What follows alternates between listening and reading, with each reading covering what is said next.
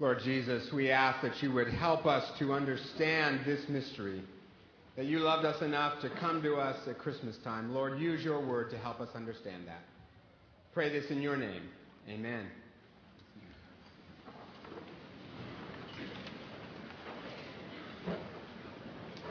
This evening I want to read you something that was written by a great 20th century theologian named Dr. Seuss, from a book called On Beyond Zebra, and it's all about going beyond the confines of the 26-letter alphabet that we're used to. And it starts out, said Conrad Cornelius O'Donnell Odell, my very young friend who was learning to spell. A is for ape and B is for bear, C is for camel, H is for hare. On to Z is for zebra. I know them all well, said Conrad Cornelius O'Donnell Odell. From beginning to end, from the start to the close, for Z is as far as the alphabet goes. Then he almost fell flat on his face on the floor when I took up the chalk and drew one letter more, a letter he'd never dreamed of before. And I said, you can stop if you want with the Z, but not me. In the places I go, there are things that I see that I never could spell if I stopped with the Z. I'm telling you this because you're one of my friends. My alphabet starts where your alphabet ends. So on beyond zebra, explore like Columbus. Discover new letters like WUM is for Wumbus. So on beyond Z, it's high time you were shown that you really don't know all there is to be known. And then the book goes on with all kinds of new letters and creatures and concepts that you can spell if you go beyond the confines of our alphabet. And it strikes me that what that book is really about is Christmas. And you're wondering how on earth I came up with that. Let me explain. When Jesus was born, it looked to most people in Israel like they had reached the end of their alphabet. At the time, Israel had been occupied for 500 years by a colonial army. It had been 400 years since there had been a prophet to speak God's word to the people. So basically, they'd gone 400 years without a sermon, which I know sounds like a good thing, but they didn't like it. It seemed to them as if God had been silent that whole time. And as the New Testament begins, we focus on Joseph and his fiancée Mary, the mother of Jesus, and they're poor as dirt, barely getting by. And the whole story ends with Mary, a teenage, temporarily homeless, unwed mother, who everyone thought was crazy because she kept saying that it was God who made her pregnant, and nobody was buying that. And she ends up giving birth to her seemingly illegitimate son in a barn in an alley in the nowhere village of Bethlehem. It looked like they had reached the end of their alphabet. Absolutely no hope at all. But God had one letter more. He always does. Because that baby that was born in that barn was God himself, coming to us in human form so that we could understand what he was really like, and so that he could understand what our life was really like, and so that he could bring us hope and joy. And to me, that's going on beyond zebra. Because that is not what people expect from a God, back then or even today.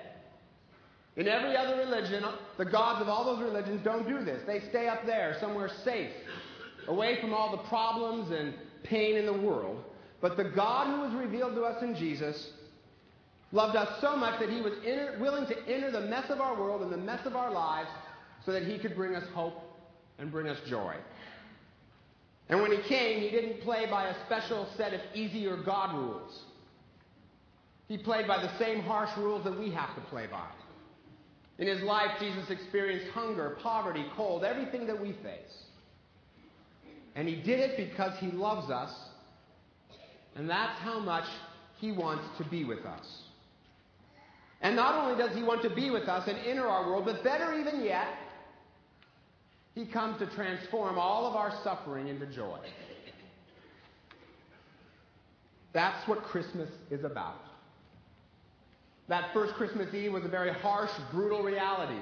But now it's something that we look forward to all year. We get to celebrate it year after year. It's something of joy and hope because that's what God does. He enters the realities of our world and he transforms them into something good, something exciting.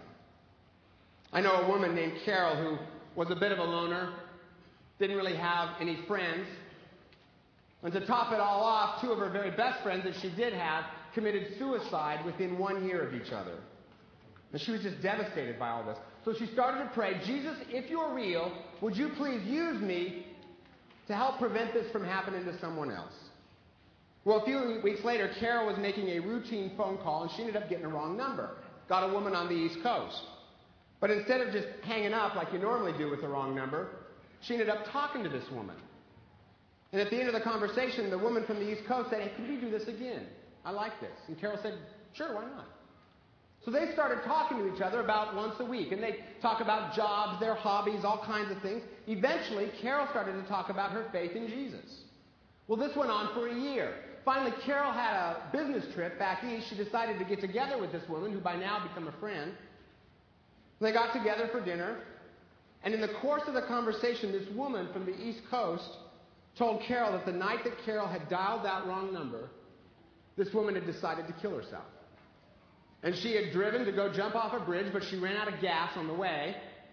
So she ended up just having to go home, kind of disappointed. And that's when Carol called. And their weekly conversations gave this woman something to look forward to, and it kept her going. And as a result, she started to investigate who Jesus was, started to go to church, started to pray, and it felt to her like Jesus was a real person who actually cared about her life. She began to make friends at church.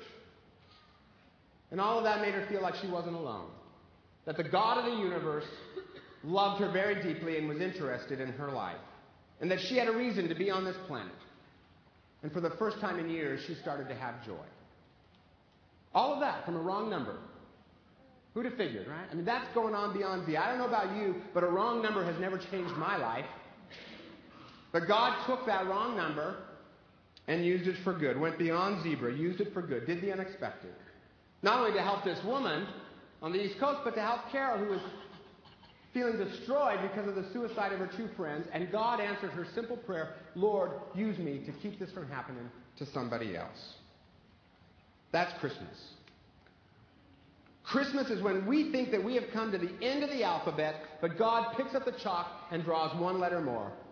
And God does that not just when things are going horrible, not just when we're suffering.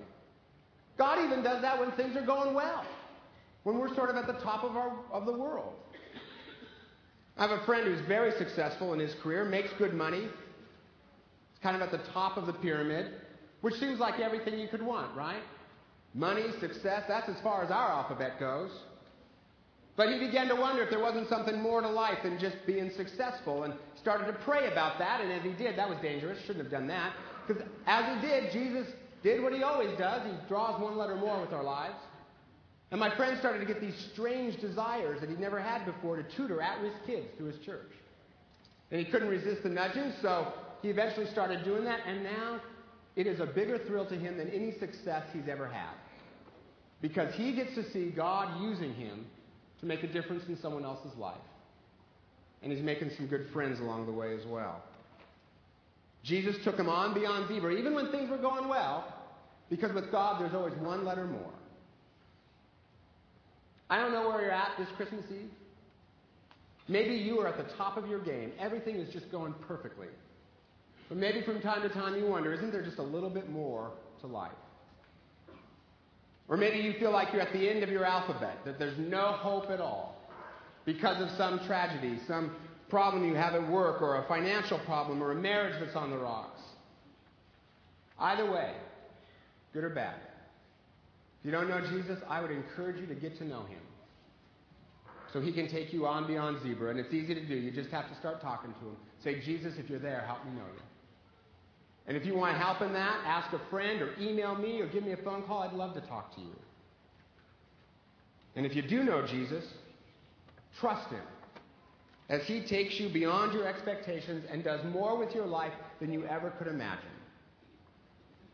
Christmas is God's way of showing us that he always has one letter more no matter what's going on in our life. And it's usually an unexpected thing, like God being born in a barn. So, to paraphrase Dr. Seuss, I'm telling you this because I consider you friends. God's alphabet starts where our alphabet ends. Or, to quote that other great 20th century theologian, Linus, That's what Christmas is all about, Charlie Brown. Lord Jesus, I ask that you'd please enter our lives, that you would take us beyond zebra, beyond our expectations, so that we can know the abundant life that you came to give us. Ask this in your name, Jesus. Amen.